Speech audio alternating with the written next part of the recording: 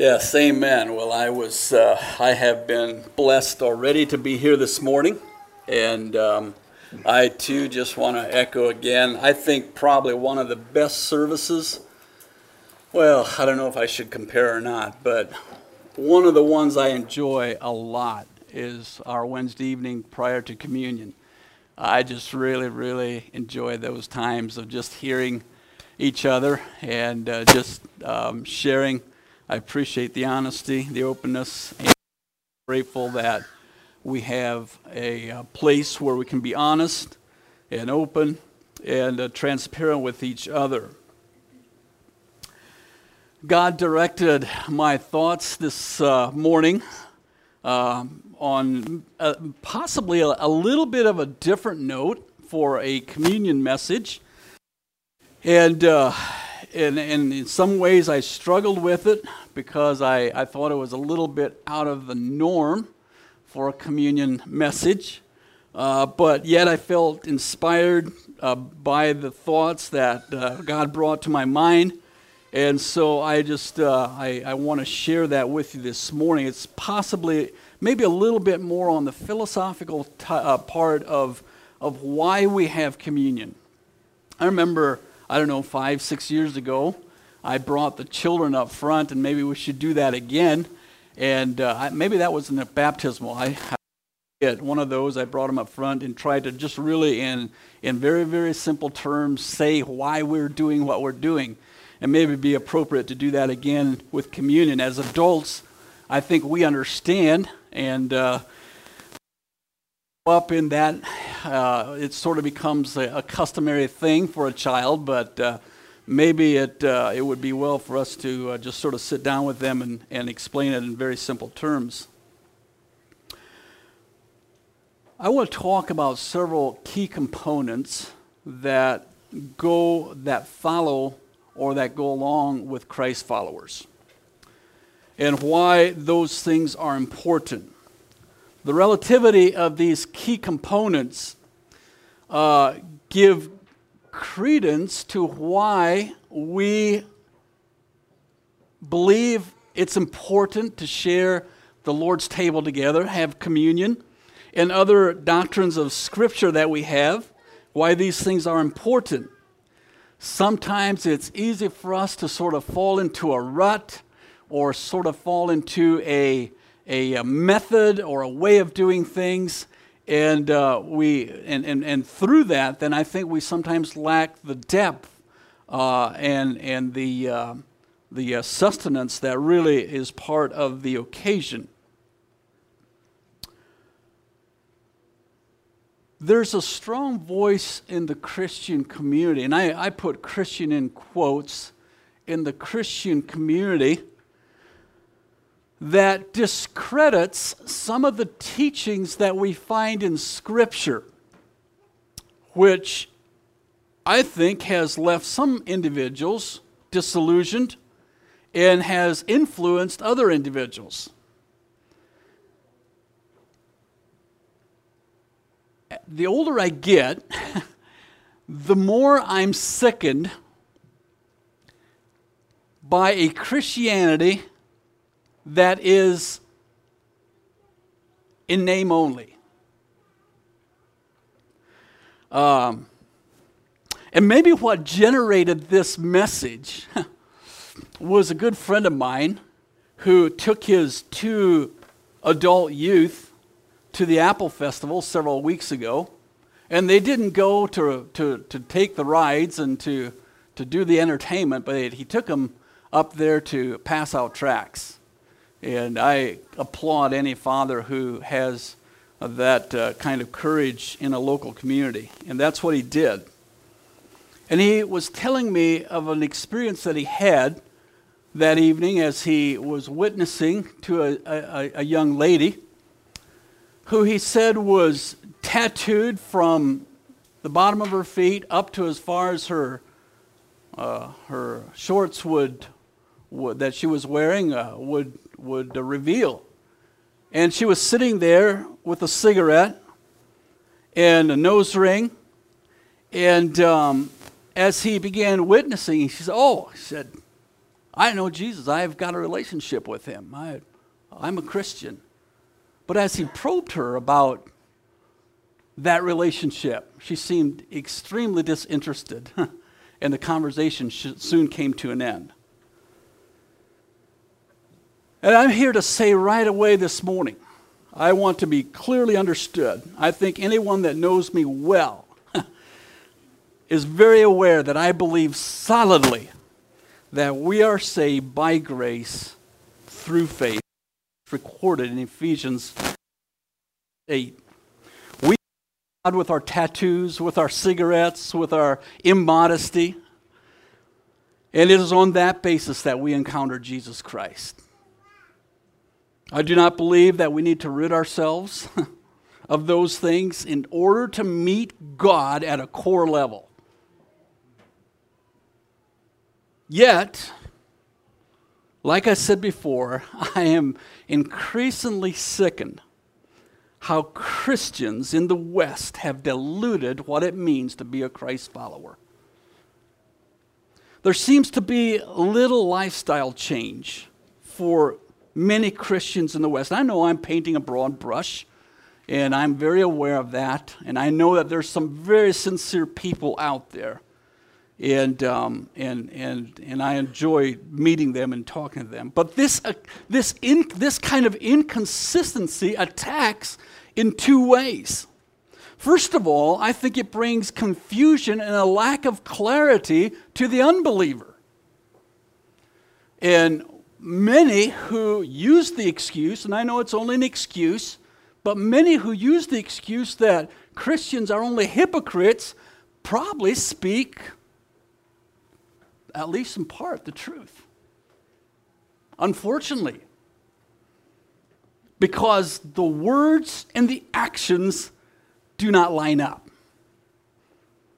Well, secondly, the second reason I think this inconsistency attacks, secondly, it appeals to the lower nature of a carnal person, even those who are Christians. And it tends to drag those who are weak in the faith to a lower level. And that is also disappointing. I know I've said it before, and I'll say it again. You've heard me teach it, and I believe it. But the Western church has been widely influenced by the effects of individualism. This belief or this way of thinking, and the reason I think it's important for us to teach this, line upon line, precept upon precept, hear it again and again and again, because I don't think this philosophy dare enter into the congregation, into the Church of Jesus Christ. This kind of, the kind of individualism that we see out there in so many groups, people groups, even, unfortunately, churches. And it's got to stop somewhere, somehow. It opposes, this kind of influence opposes any kind of external influence upon the interest of the individual. I have so much appreciate hearing you, many of you, express yourself. Look, I want to be accountable to the body. And I trust these are not rote words for you. Look, I want to be accountable to the body. If there's something you see in my life that needs to be changed, come talk to me. And I hope you're saying that with a sincere heart. That's what needs to happen in the body of Christ. Well, there's just no room for, we come to Jesus Christ as an individual. We cannot come to Jesus Christ as a church. The church will not speak for you. You will speak for God, before God by yourself. But as a body, we function as a body, and that means that any member, thumb, toenail, hair, heart, whatever it is, any member that operates on its own is not functioning within the means of what a body should function like. And so the Western church, the Western worldview has conditioned us for this kind of thinking. And I've talked already about the logic that even the nation here in the West was founded upon, the unalienable rights that we have. Christ followers think and live in terms of community, realizing that life is bigger than myself. and that we serve. We learn to serve. These two philosophies are at polar ends from each other, and I'm just increasingly convinced that the philosophies, the divergence between these two philosophies, the philosophy and the lifestyle between these two, it needs to broaden. That those who are following Christ and those who are set on being their own individual, I just think that gap needs to broaden. And so, when I see the fruit that is coming from many of the Western churches, I am distraught. I'm saddened to conclude that I think we have slipped. We're not slipping. I think we have slipped into a state of apostasy. And God help us that we here in this congregation would not be guilty of that. I just have often wondered what Jesus Christ would say if he would write us a description like he did the churches in Revelation. What would he say about Berea Christian Fellowship?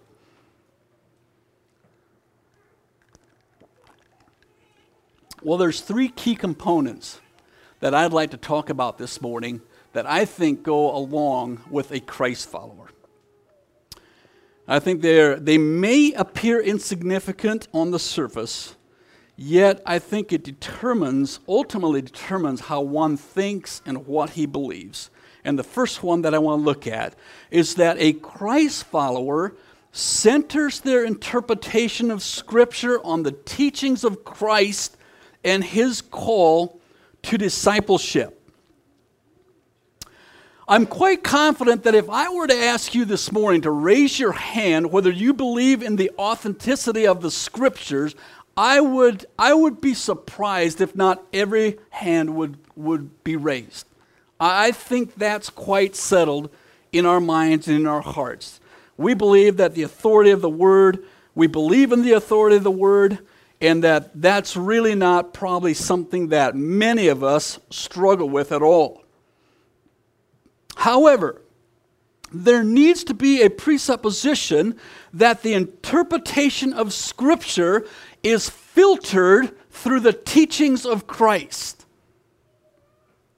In other words, all of Scripture needs to be viewed through this lens so that it does not conflict with what Christ taught.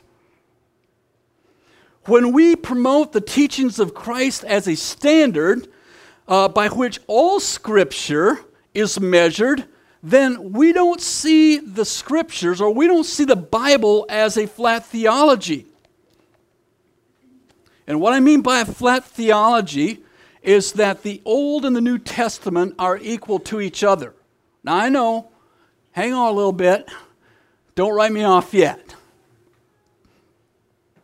Because one of the first arguments that people bring when we take this kind of a position is they pull up the verse in 2 Timothy chapter 3, verse 16 and 17, and they say all Scripture is given by inspiration of God and is profitable for doctrine, for reproof, for correction, for instruction in righteousness, that the man of God may be complete, thoroughly equipped for every good word, or for every good work. So those who hold to this position put the Old and the New Testament on the same level, or as we would refer to it, as a flat theology, as some would call it. When we take this kind of a position, this view tends to a morality that closely resembles the Jewish community or the Jewish morality. And so it's not unusual for individuals who take this position to be okay with the swearing of oaths, with accumulating wealth, with participation in war. They go along with divorce and remarriage, lawsuits, retaliation, and many other Pharisaic traits that is acceptable. It's an acceptable form of lifestyle since it was allowed in the Old Testament, and in some places even promoted in the Old Testament. Years ago, I took numerous one-day seminars with Dan Allender, and by the way, even before we knew each other well, I think Lloyd and Angie joined us in one of those. But Dan had a way of presenting things that sort of, stretched me in many ways. One of the things he said that I just haven't forgotten yet, and probably won't, he just encouraged his listeners to think of the Bible as one big storybook.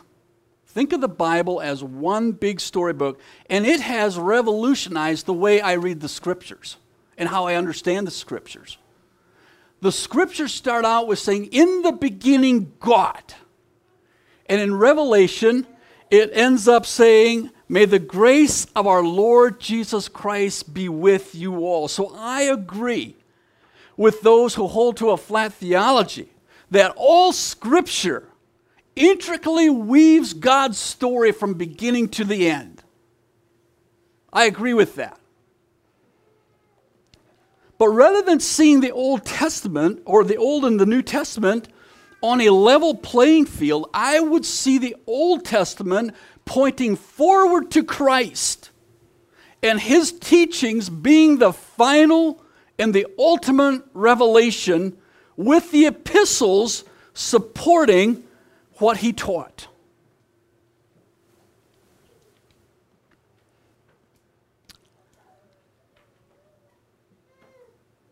Jesus made that very clear. Take your Bibles, Matthew chapter 5.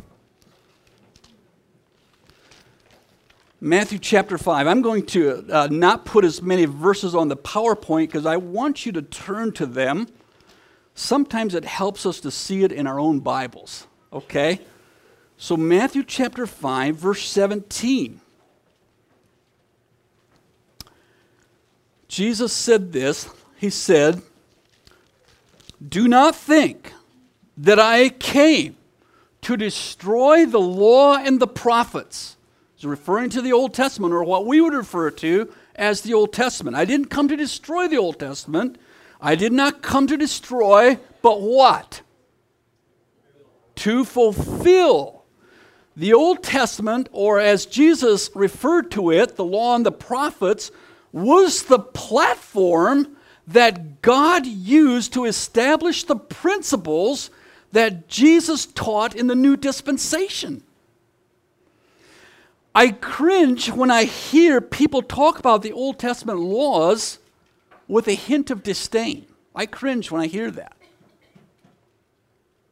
Equally concerning is when a comparison is made between law and grace with a negative connotation to the law. Those who hold that position only reveal that they don't fully understand grace, because you cannot experience grace until there has been a law.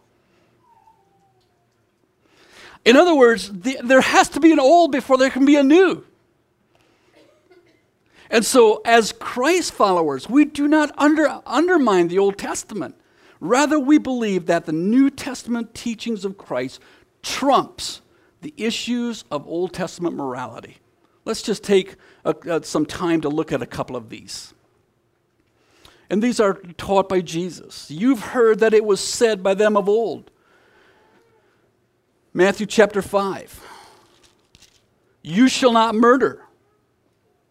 But I say to you that whoever is angry with his brother without a cause shall be in danger of the judgment." He ups the ante. "You have heard that it was said of them of old, you shall not commit adultery. But I say to you," Jesus saying, "that whoever looks on a woman to lust for her has already committed adultery with her in his heart." Furthermore, it has been said, whoever divorces his wife, let him give her a certificate of divorce. But I say to you that whoever divorces his wife for any reason except sexual immorality causes her to commit adultery, and whoever marries a woman who is divorced commits adultery. That's what Jesus said. Again, you've heard that it was said of them of old, you shall not swear falsely. But I say to you, I tell you, do not swear at all.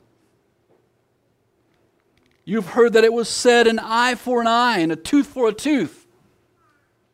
But I tell you, do not resist a person, an evil person.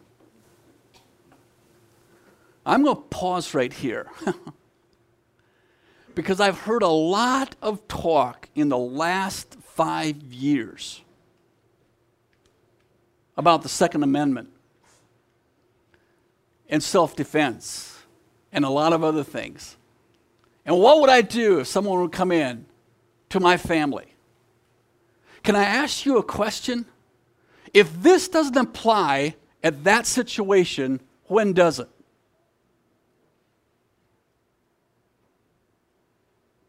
Either we take the scriptures for what it says, or we don't. And that's what too many people have done. They have taken the scriptures, they've weeded out what they wanted, and others they've kept, and they've created their own form of Christianity. And that's why we see a diluted, regressing, and can I say, a church that has slipped into apostasy.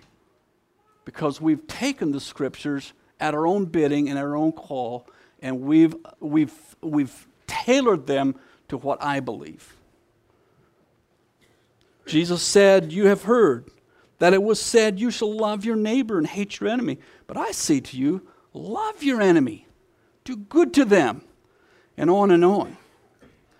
Many other teachings that Christ gave us, this is just a small portion of the things that Christ taught, trumps the Old Testament. Followers of Christ centered their interpretation of Scripture on the teachings of Christ, believing that God's grace will be there to give them the strength to accomplish what He asks us to do. There are some who think that Christ's teachings are unattainable for present-day living. They believe that His teachings are for some future time.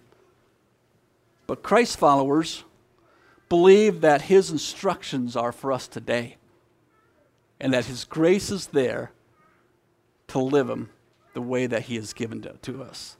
Now, why is this important? Why am I making a big deal of this? And I think the reason is because our belief system ultimately affects the way we live. And so this is some foundational teaching. And if our foundation is faulty, then the rest of the house is going to be equally faulty. Which leads me up to the second point. Christ followers also believe that justification is followed by sanctification. Salvation is attained by grace through faith that works. Now let me rephrase that again. Let me repeat that again.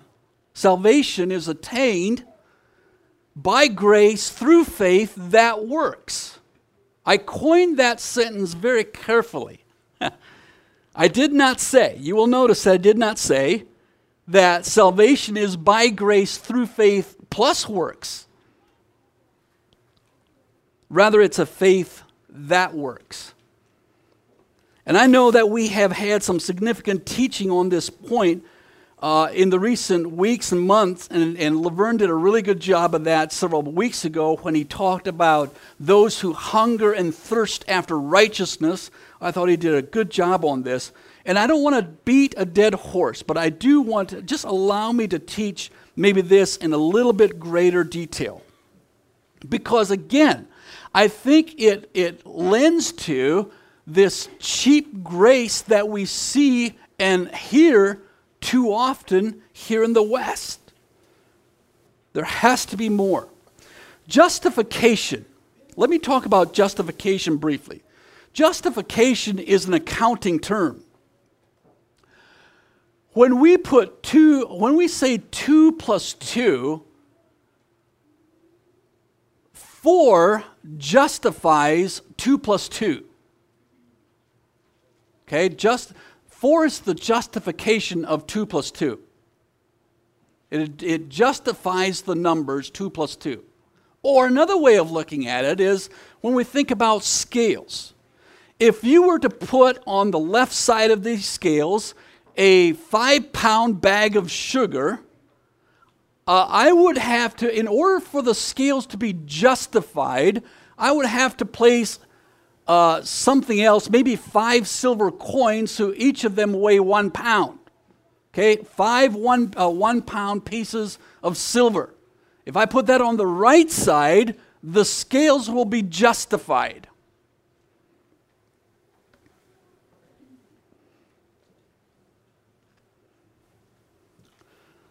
The mistake that people make in understanding biblical justification is when they view justification as only being an accounting procedure in the books of heaven that happens totally outside of the person, and a period is being placed at the end of that process. According to that view, when a person prays a sinner's prayer, his sins are deducted from his account, and Christ's righteousness is credited to his account for all eternity, regardless of Christ's call to discipleship. Now, I want you to hang with me, okay? Because part of what I'm saying is correct.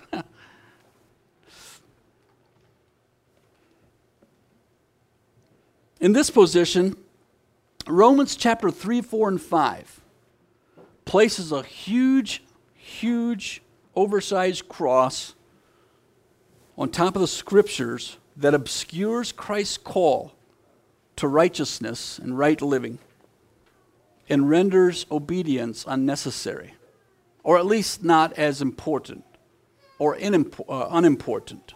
In other words, Romans chapter 3 or the book of Galatians trumps all other passages of Scripture. And unfortunately, when this position is taken, I think it leads to careless living. And that's why we can continue smoking our cigarettes, sporting our tattoos, which, by the way, God spoke against in Leviticus, by our still claim Christianity. That's why divorce and remarriage rate can be higher in the world of Christianity than in mainstream society, and we barely blink an eye at it. I just think that's it's just so wrong. That's why Christians can totally disregard the instructions of Christ in the Gospels and Paul's instructions in Corinthians about settling our accounts outside of court, and be totally okay with taking someone in a lawsuit, taking them to court in a lawsuit. That's why quotes Christians do it. That's why people continue to hoard and accumulate wealth, even though Christ taught us, take no thought for tomorrow, because tomorrow is going to take care of itself. And I'll tell you, I'm the first one to raise my hand and say, I struggle with this one. And the list could go on. Now, I want to be clearly understood, and I'm going to take the time, and I think it's fitting and appropriate, especially for this occasion, to talk about the book of Romans just briefly as an overview. According to Romans chapter 6, verse 23, it says that the wages of sin is death. The scale has been tipped by our sin. The scale is tipped by our sin. But what justifies the scale? What justifies the scale? The gift of God. Okay. What else?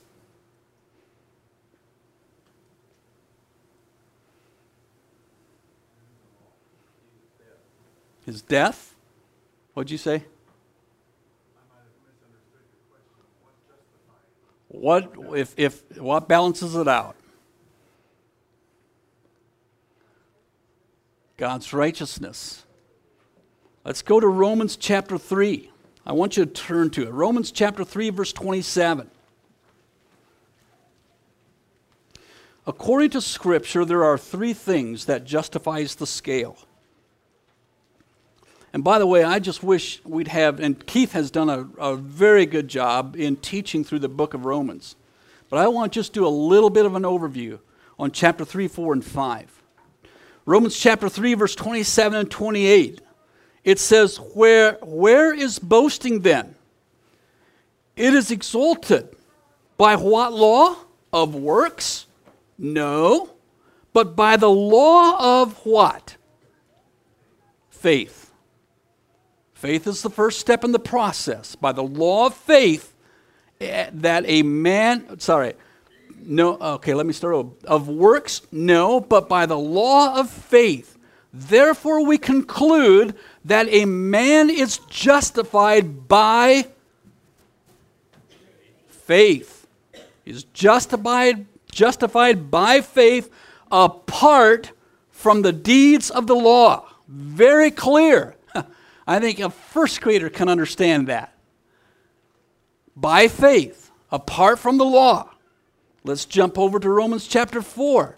And we're missing a lot of good passages in through here. I'm just picking out some of them. Romans chapter 4, verse 5.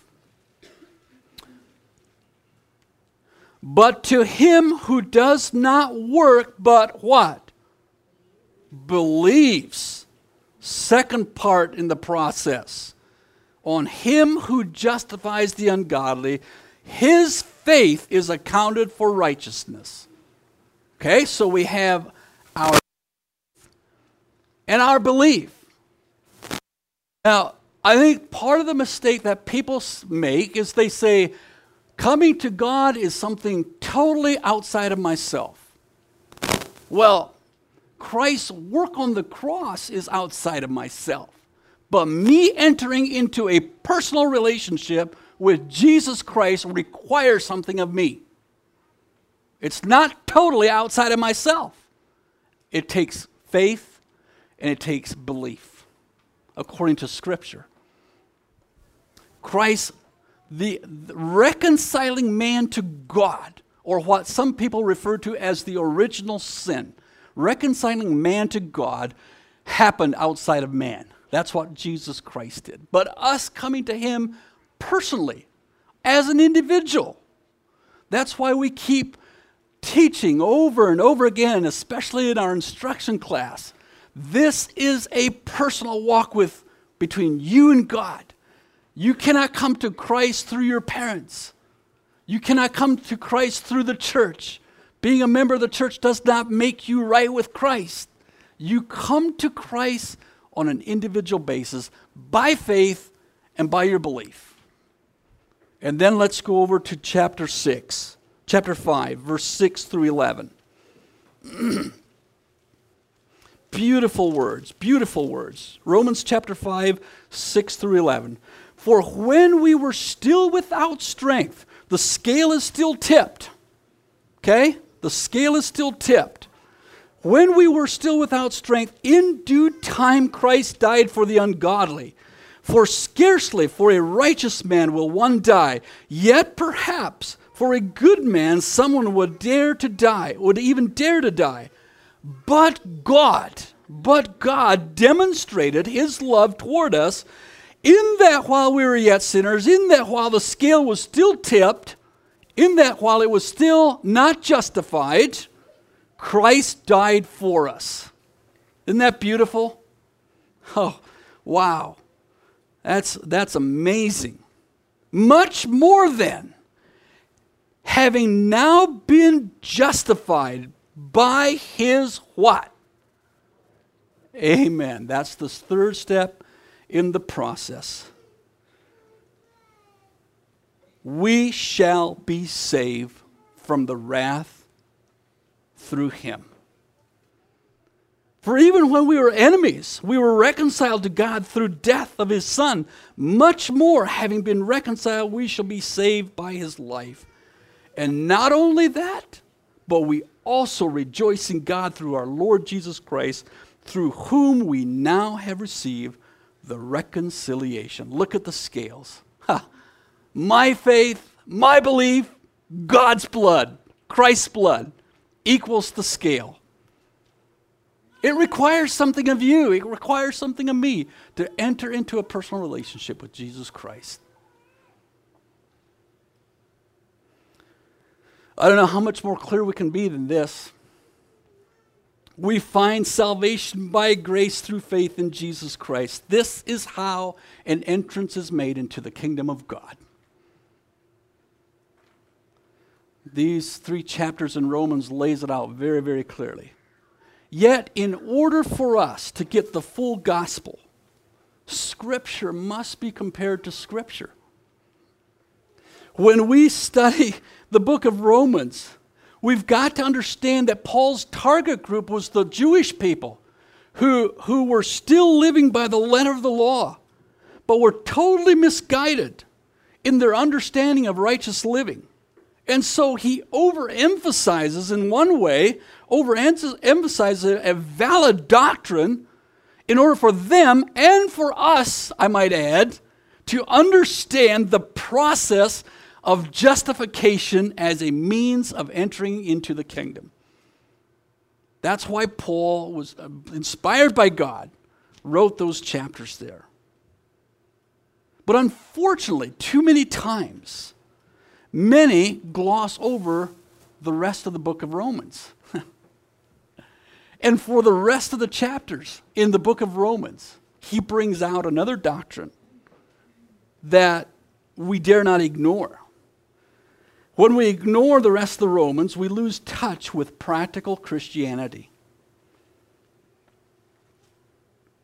And immediately after those chapters, Paul launches into the process of sanctification for the remainder of the book. I just want to highlight a couple of those. So on the one side, we have Romans chapter 3, 4, and 5. We have been justified. That happens through Christ, our belief and faith in Christ. I am not promoting any kind of works-based salvation. It is my faith in Christ, my belief in Jesus Christ, and the atonement, the blood of Jesus Christ on the cross. That's what reconciles me back to God. That's what justifies the scales. But immediately as we go into chapter 6 of Romans, Romans chapter 6, verse 1 and 2. What shall we say then? Shall we continue in sin that grace may abound?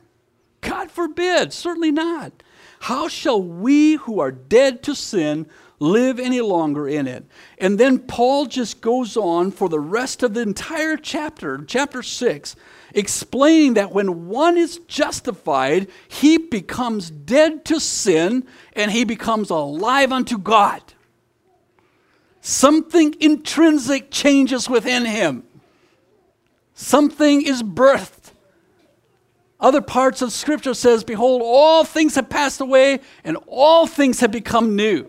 Something intrinsic shifts within us when we have been justified by Christ. We jump over to chapter 7, and he takes the entire chapter to explain how our selfish nature wants to raise its ugly head after we have been justified.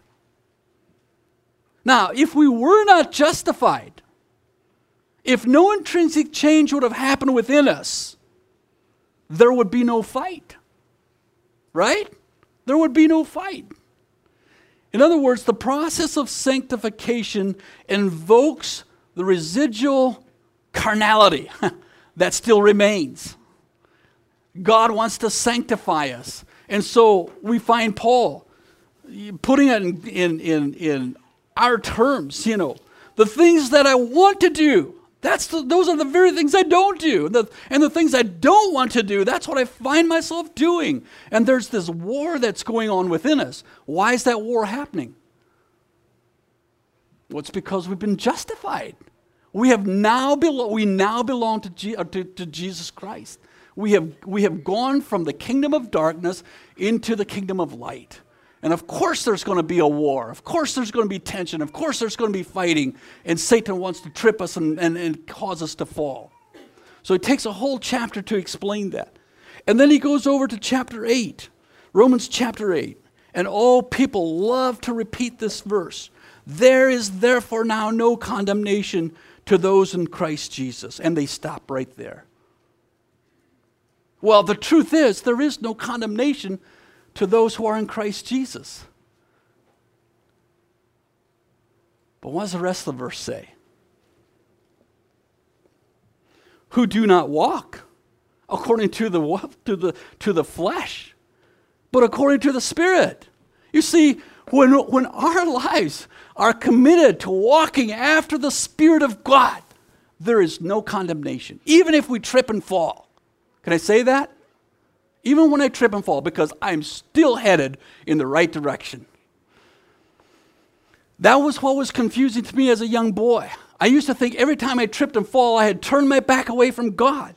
That's not the case necessarily. Repentance means when I've repented, my back is turned to God. My back is turned away from God. Or my back is turned toward God. I'm walking away from God. And the word repent literally means to turn around. When you repent, you turn around and you start walking toward Christ. And you're heading that direction. And sometimes that war that happens in chapter 7 of Romans causes us to trip and fall. Have we turned around? Not necessarily. Some may have. But there are many people who are still heading in this direction. And they tripped and fall. And then in John chapter 1, he talks about confessing to one another. If you confess your sins, he is faithful and just to forgive you. You know what that word confess means? Agree with. Agree with. You confess your sin. The Holy Spirit comes to you and says, James, what you did was wrong. It's not right. It's not Christ-like. It's not what a Christ follower would do. And I say, yes, you're right. Yes, you're right. I agree with the Holy Spirit. We confess, and he is faithful and just to forgive us our sins and to cleanse us from all unrighteousness. We learn from that mistake. We don't go back into it again, or we try not to go back into it again. We try to learn from it and become more Christ-like. So there is no condemnation to those who are in Christ Jesus, who do not walk according to the flesh. If you're living according to the flesh, your heart will condemn you, according to this verse. So if your heart is condemned, pause and do some deep introspection and make your amends with Christ. The rest of Romans brings beautiful balance to the doctrine of justification, which leads me up to the third component of a Christ follower. The third thing that I'd like to bring out, and the last one, is that Christ followers are committed to obeying all the instructions of Scripture. All the instructions of Scripture.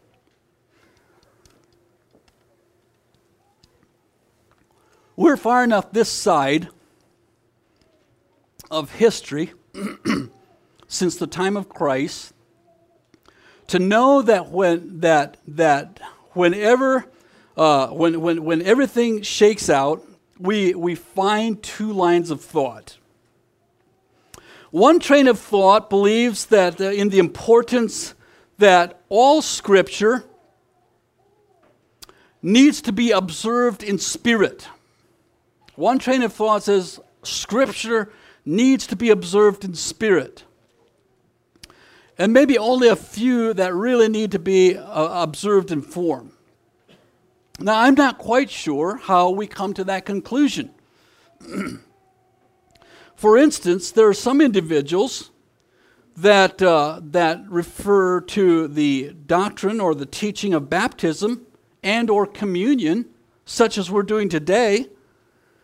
And not only observe it in spirit, they also observe it in form. In other words, they pull those teachings out of Scripture, of the Bible, out of the Bible, and they claim its relevance for today. Yet teachings in the same passage, maybe even in the same chapter, they say, you know what, that's not for today. That was a cultural issue of that day. How do you weed out what is important and what isn't if we start doing that? The other train of thought agrees that Scripture needs to be observed, first of all, in spirit. First of all, in spirit. The principles of Christ, first of all, need to be well established in our hearts. Yet equally important, we also see value that we don't separate spirit from form. In other words, Christ followers believe that the New Testament commands are to be observed today. And that certain applications even need to be applied as an outward form of what we believe internally. Let's take this pattern. Let's take this pattern and just apply it to several of the scriptures that we find Jesus speaking about. We go to John chapter 15, verse 14. Turn back there because we're going to be in several of those passages in John.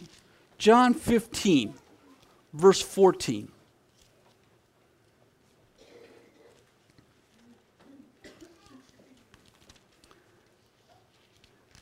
He says, Jesus says, you are my what? Huh? Friends. You are my friends. Now, how many people love to hear God being your friend? And I would say that a lot of people who name Christianity want to be a friend of God.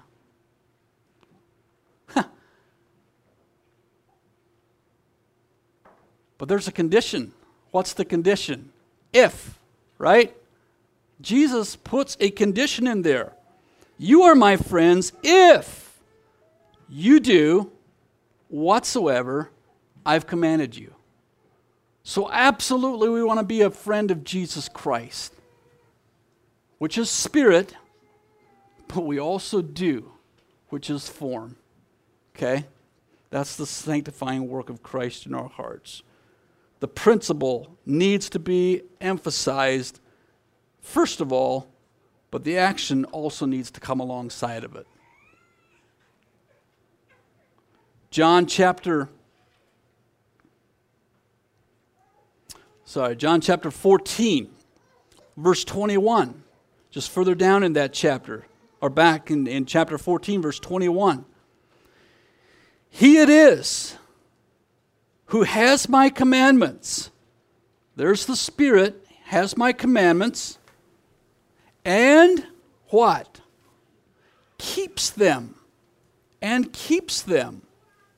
It is he who loves me, and he who loves me will be loved by my Father, and I will love him and manifest myself to him.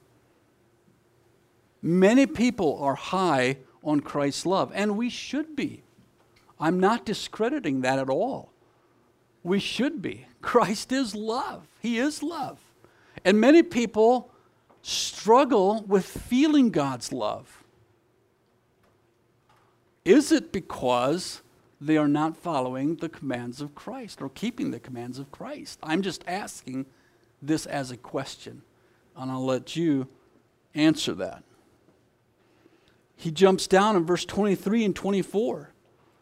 Same chapter, John 14, 23 and 24. Jesus answered and said to him, if anyone loves me, he will keep my word, and my Father will love him, and we will come to him and make our home with him. And he who does not love me does not keep my words, and the word which you hear is not mine, but the Father who sent me.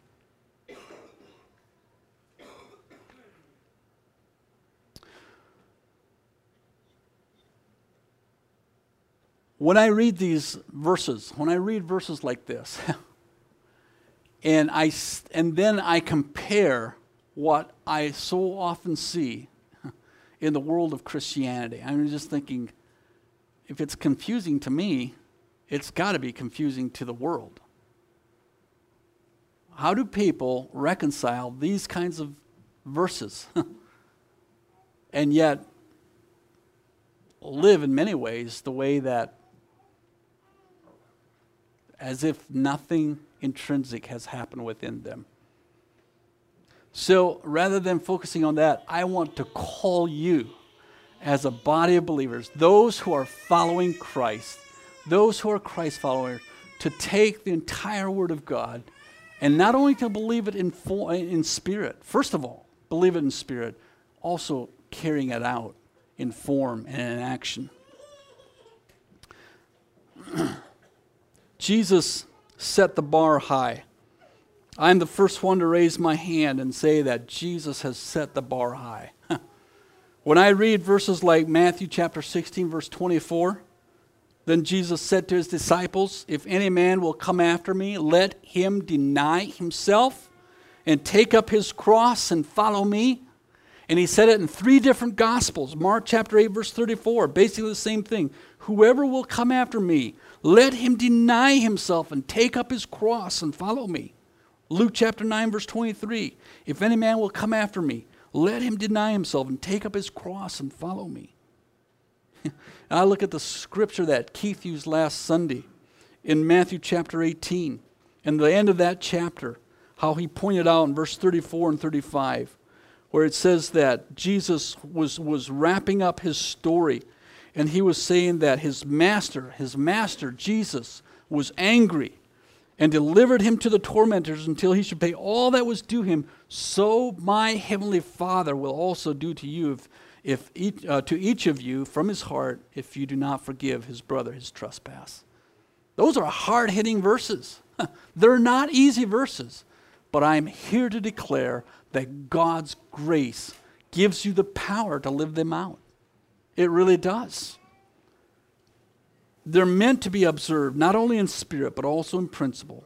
Christ followers believe that Christ meant for us to put teeth to these verses in simple obedience. And so I would call you to that this morning. That is why we look at this time every year, twice a year, and I'm not limiting it in this time only, because it should be happening throughout the year, that we take these verses to heart, the things that Jesus taught. What happens within the body of Christ. The love that we have for each other. I'll tell you today, we have given, too many times the Christian community has given reason for people to scoff Christianity or to scoff Christ. And would to God that we would live in such a way that people are drawn to him. Let's pray. Father, thank you so much for your kindness and goodness to us. Thank you for your love and mercy. Thank you for caring for us, and thank you that you have called us to live as you would live. Lord, we're the first to admit that we cannot do this in our own strength, but through you, Lord Jesus, you give us the strength and the power and the desire to live according to your words. Lord, I just pray as we take this time to celebrate and to commemorate your death and resurrection, your broken body, the blood that was shed, how you justified us. Oh God, we are so grateful. We're humbled by it, Father, that you would see fit to have rescued us from the miry clay and have set our feet on a solid rock. Thank you, Jesus. Thank you, Lord. We just pray that you would make this a meaningful experience for each one that participates. We pray this in your name with thanksgiving. Amen.